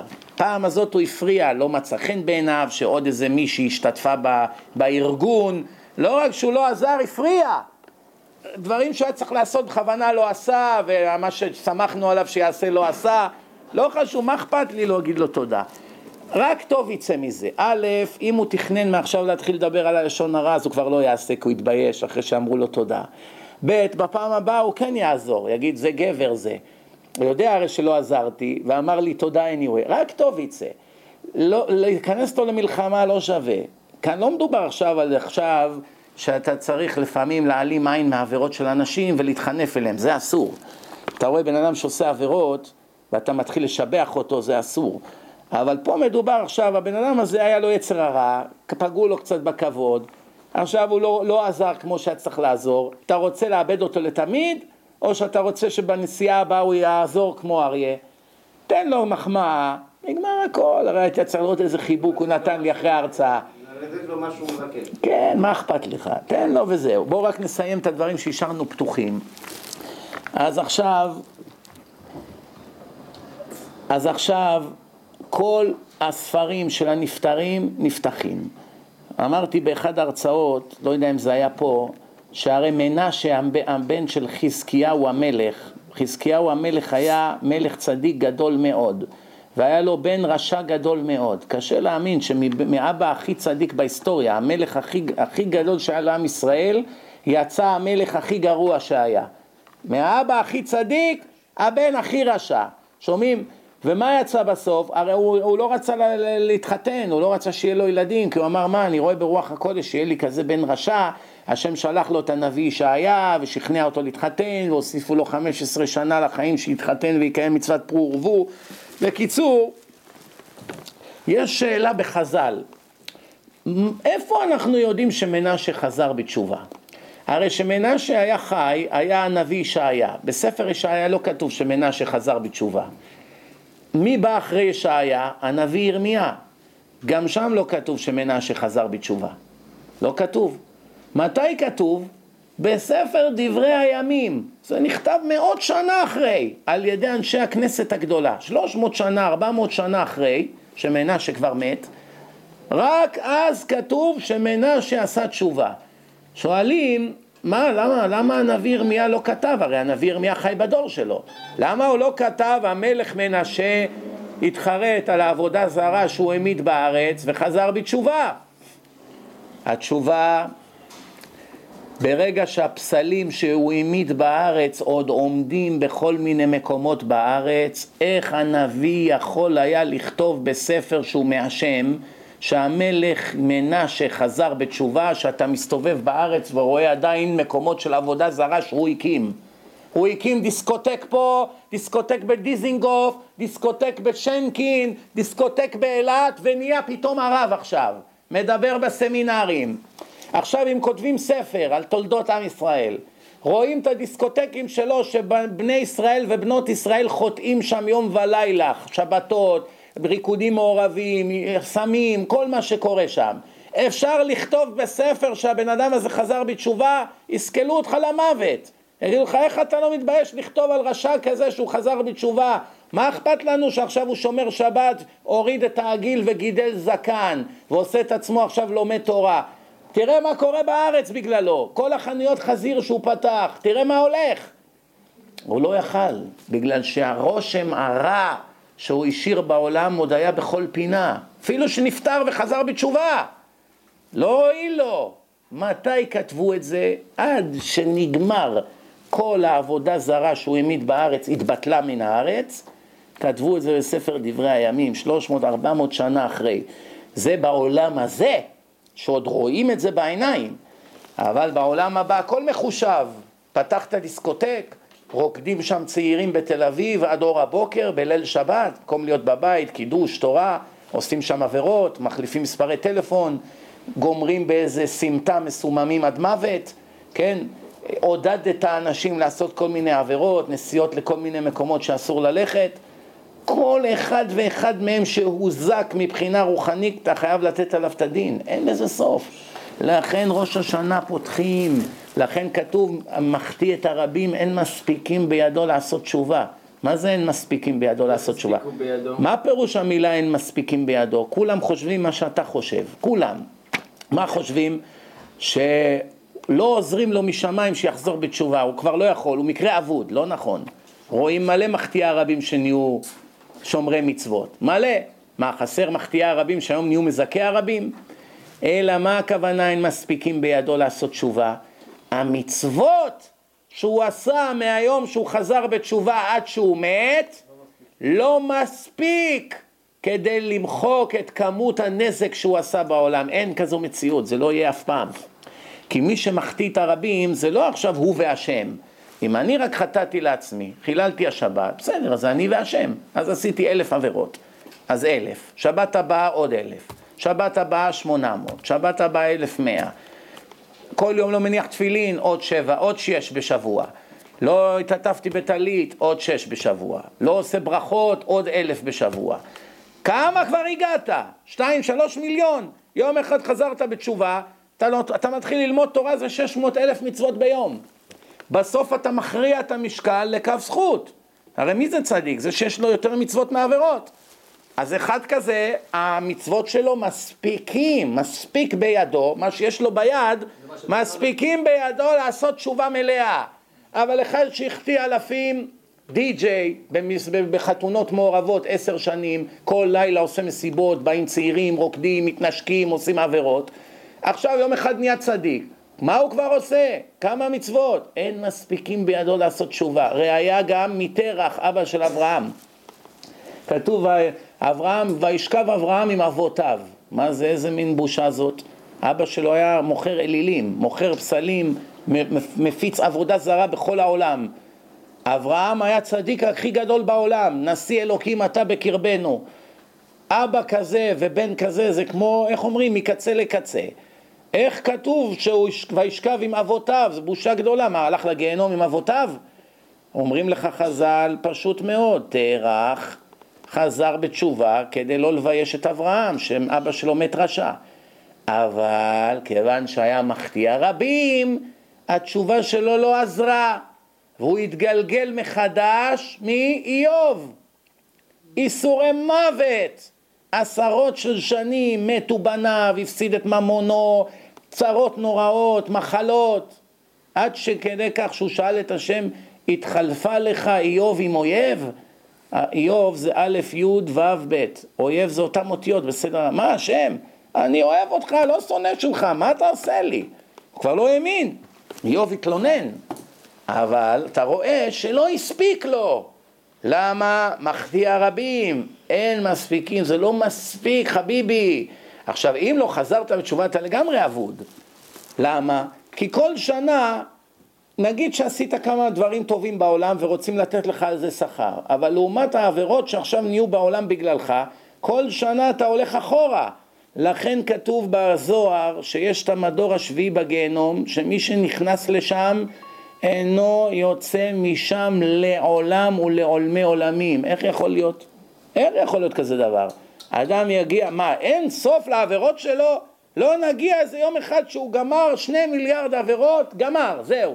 גמר, שילם על הכל, עברו 500 שנה, מוציאים אותו וזה נגמר, לא? איך יכול להיות שאינו יוצא משם לעולם? התשובה בגלל מה שאמרנו, שכל שנה לא רק שהוא לא מתקדם, כל שנה הוא הולך אחורה, כי נוספים לו עוד כמה מיליוני עבירות, גם של הילדים שלו, גם של הנכדים שלו, גם של הנינים שלו, גם של כל התלמידים שלו בבית ספר א' ד' גורדון שלימד אותם שהם באו מהקופים, כל מיני דברים, אמר להם לא צריך לשמור מצוות, אל תהיו טיפשים, היה לו איזה דוד בישיבה, הוציא אותו מהישיבה. אתם יודעים מה זה להוציא בן אדם מהישיבה?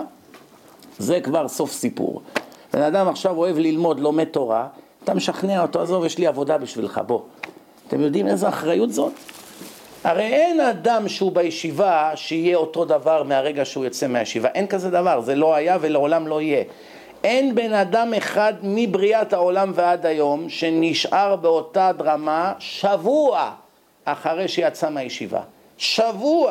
שבוע אחרי שיוצא מהישיבה, פתאום כבר לא חלב ישראל, פתאום לובש חולצות צבעוניות, פתאום נעליים של איזה עיראקי מהשוק עם שפיץ, פתאום אני יודע מה, כבר אכפת לו עם הפיג'מה שלו זה רלף לורן או לא. מה אכפת לך מהשטויות האלה? מה אתה בבון? של מה באת לעולם? מה אכפת לו פתאום קונה בית ב$100 מיליון, פתאום יתעשר, אז כבר יש לו... מה זה השטויות האלה? האם הוא היה בן תורה, היה אכפת לו מהדברים האלה? יש אחד במונסי מולטי מיליונר, יש לו בניינים בכל לונדון. תראו איך הוא חי, הבית הזה ארמון לעומתו. ארמון, כן, ארמון.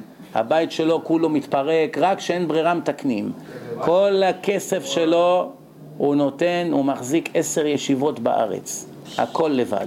שלם את כל האברכים, 100 אברכים, והוא נוסע באוטו אולי 8 שנים אולד, ישן ככה. ואתה תראה, אתם יודעים מה, אני אגיד לכם משהו מעניין. הבן שלו היה חבר טוב שלי לפני שהוא עשה עלייה לארץ. הוא היה מלמד אצלנו בישיבה. הוא אמר לי, תעשה לי טובה, אתה קצת מיודד עם אבא שלי, תוציא מאבא שלי אם הוא נותן לראש ישיבה את המשכורת שלי. אני רוצה לדעת מה פתאום הראש ישיבה מעסיק אותי פה ונותן לי משכורת. אמרתי לו, מה נפקא מינה, מה אכפת לך? הוא אומר לי, לא, זה חשוב לי, אני לא רוצה מאבא שלי, אני רוצה לעמול בעצמי, אמרתי לו, עזוב אותך מהגאווה, נתתי לו שיחת מוסר, אז הוא ירד מזה. כאילו מה, אתה נותן לי כסף שאני לא אתבייש, אז אתה נותן את זה לרב, תעסיק את הבן שלי, שילמד אצלכם בישיבה, ואני אתן לך את המשכורת שלו. כל החסדים שלו זה בסתר. פעם אחת היה איזה אחד חולה במחלה, הוא צריך לבוא פה לאמריקה, הוא הביא אותו ואת אשתו ואת הילדים שלהם, הכניס את כל הילדים לישיבות, שכר להם בית פה במונסי $3,000, שילם להם על כל הטיפולים, עשרות אלפי דולרים במשך איזה 1.5 שנה שהוא היה פה בטיפולים, הכל הוא שילם. פעם אחת היה איזה אדם שהתגרש עם 6-7 ילדים, אשתו הלכה לארץ, ירדה לגמרי מהדרך, הילדים היו ככה בין שמיים וארץ, החזיר לפה את כל הילדים, שם אותם בישיבות, לקח את הבן אדם הזה שהוא היה כאילו קבלן של בונה, שהוא כבר אין לו עבודה, אין לו כלום, הוא מיואש מהחיים, כל המשפחה שלו התפרקה, הלך קנה אדמות במקום מסוים באיזה עיר פה, אמר לו הנה תתחיל לבנות, נתחלק ברווחים. סתם, מצא לו סתם עבודות. העיקר שהמשפחה לא תתפרק, הבנתם?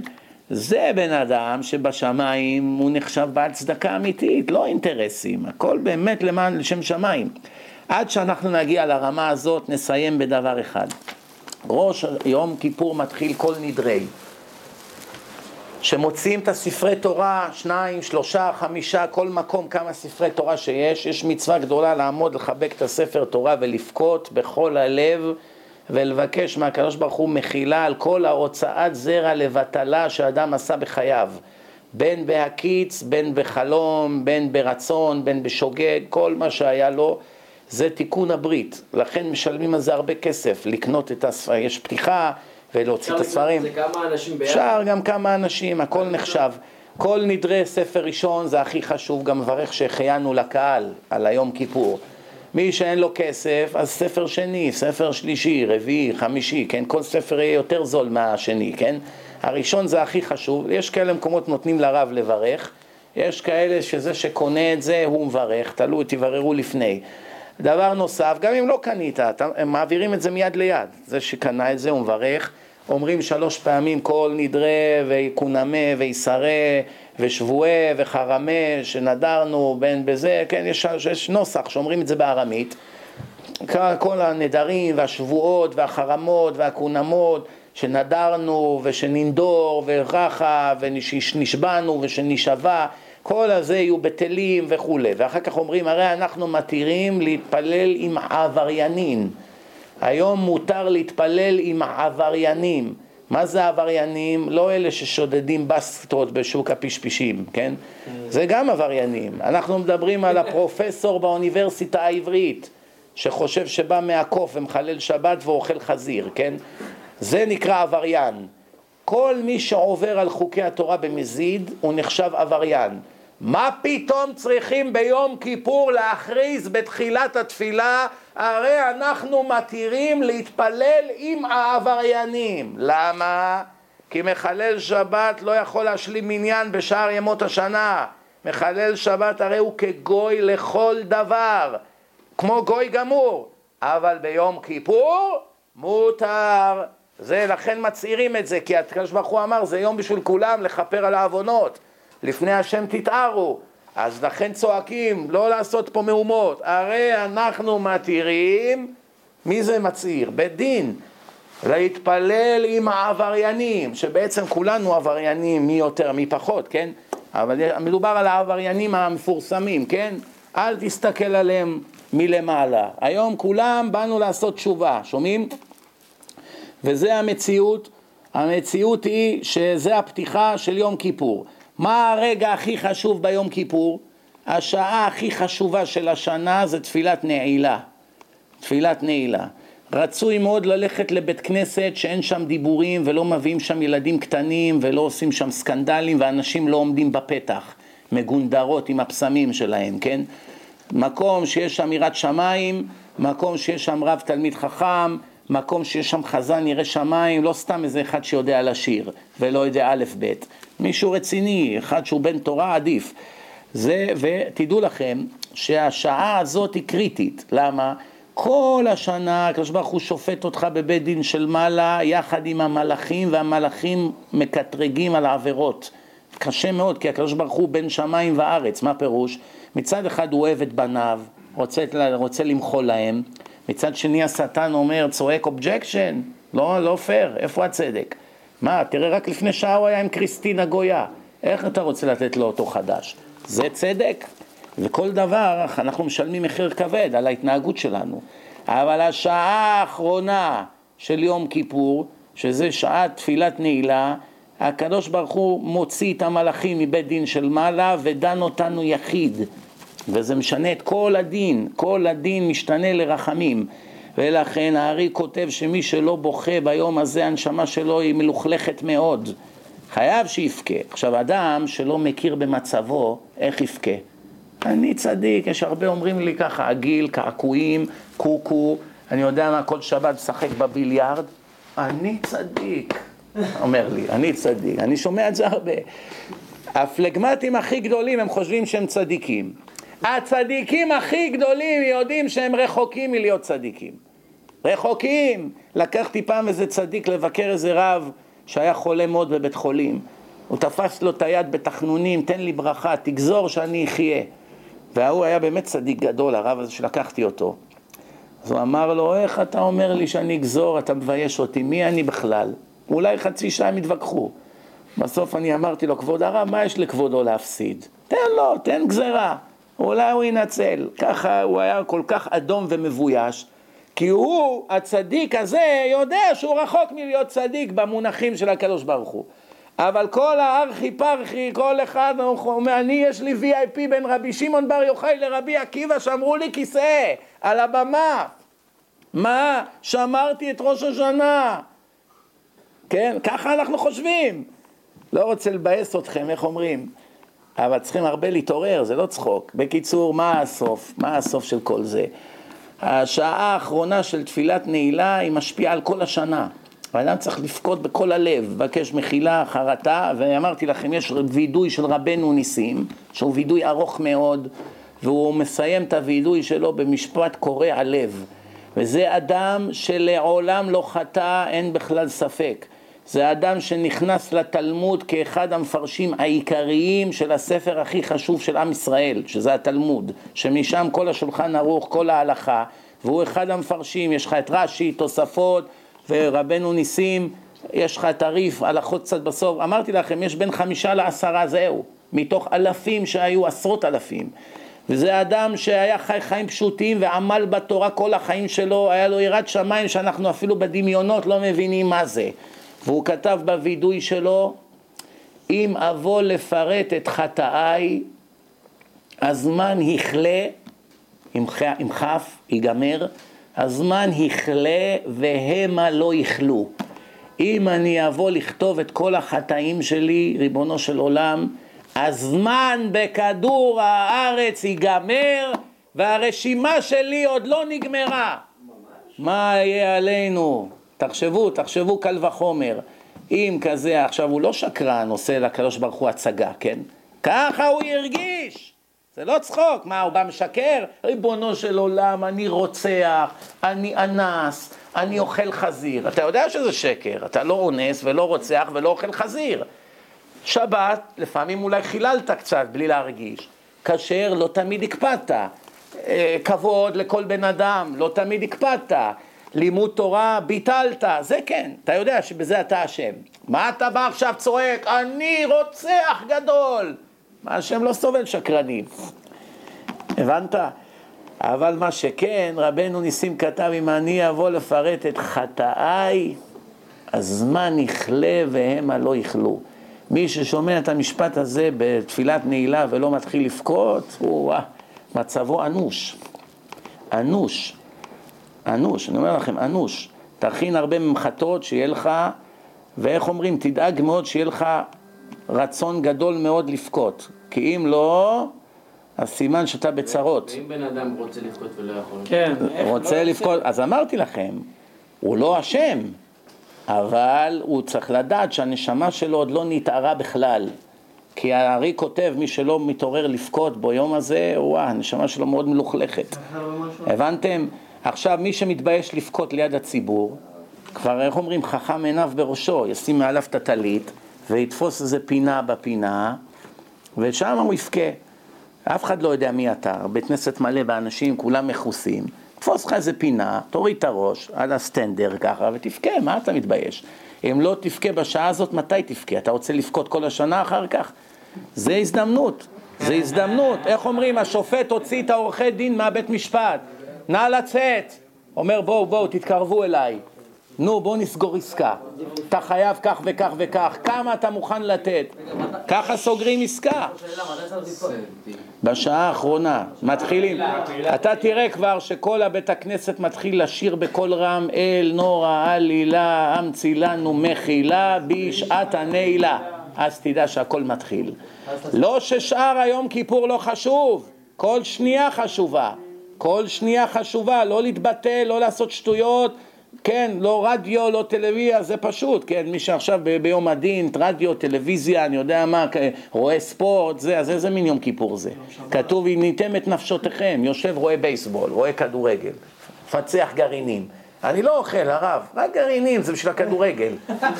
מה זה, שטויות האלה, כן? ואו שאתה בן אדם, או שאתה בהמה, תחליט, כן? הבנתם? בעזרת השם, אמרתי לכם, מי שמכם רוצה להצטרף אליי, אני עושה כבר שנה 5 באנגלווד, באים הרבה חבר'ה כמותכם, צעירים, ושם דרשות, לימוד, תפילה רצינית, כולם רציניים, בית גדול, חלק מהתפילות זה בחוץ, ככה יש לו רחבה בחוץ, אוויר טוב, ואווירה מאוד טובה, כן? מי שרוצה, רק צריך להביא איתו או שק שינה או מזרון, סמיכה, כרית, מה שאתה צריך, כי הבית מלא באיזה 50-60 איש, כל אחד נזרק בכל מיני פינות, במילא לא ישנים הרבה, הולכים לישון צוות 12-1, קמים ב-6, 5:30, 6, ויש לנו הפסקת צהריים, רוב המקומות אין הפסקת צהריים, מתחילים ב8 כל היום רצוף. אנחנו מתפללים יותר מוקדם כדי שיהיה לנו שעתיים הפסקה שנוכל להתחיל מנחה ונעילה כמו חדשים, בלי כאב ראש, בלי צום, זה אחרי הכל צמים קשה. השעתיים של המנוחה נותנים לך, איך אומרים, כאילו עכשיו התחלת את היום כיפור, גוף התחדש, וזה חשוב מאוד, מניסיון אני אומר לכם. בכל מקרה, עוד לא מאוחר, מי שרוצה יודיע לי, כן, ואם לא, שיהיה לכולם גמר חתימה טובה, קחו את זה ברצינות, יכול להיות שזה שנה אחרונה, אנחנו לא יודעים, יכול להיות פתאום גוג ומגוג, משיח, אי אפשר לדעת. לא, אני אומר, יכול להיות שהעולם יגיע עכשיו לכניסה של גוג ומגוג, מי יודע איזה גזרות יכולים להיות, תראו, אויבינו זוממים עלינו לכלותנו יותר מאי פעם, כן? כל המדינות כבר רוקמים עצה, לא יודעים מה מכינים לנו. אז אני אומר, כל עוד אפשר לעשות תשובה בלב שלם, עכשיו, אל תסמכו על יום כיפור הבא, כי אולי לא יהיה. ברוך אדוני לעולם, אמן ואמן.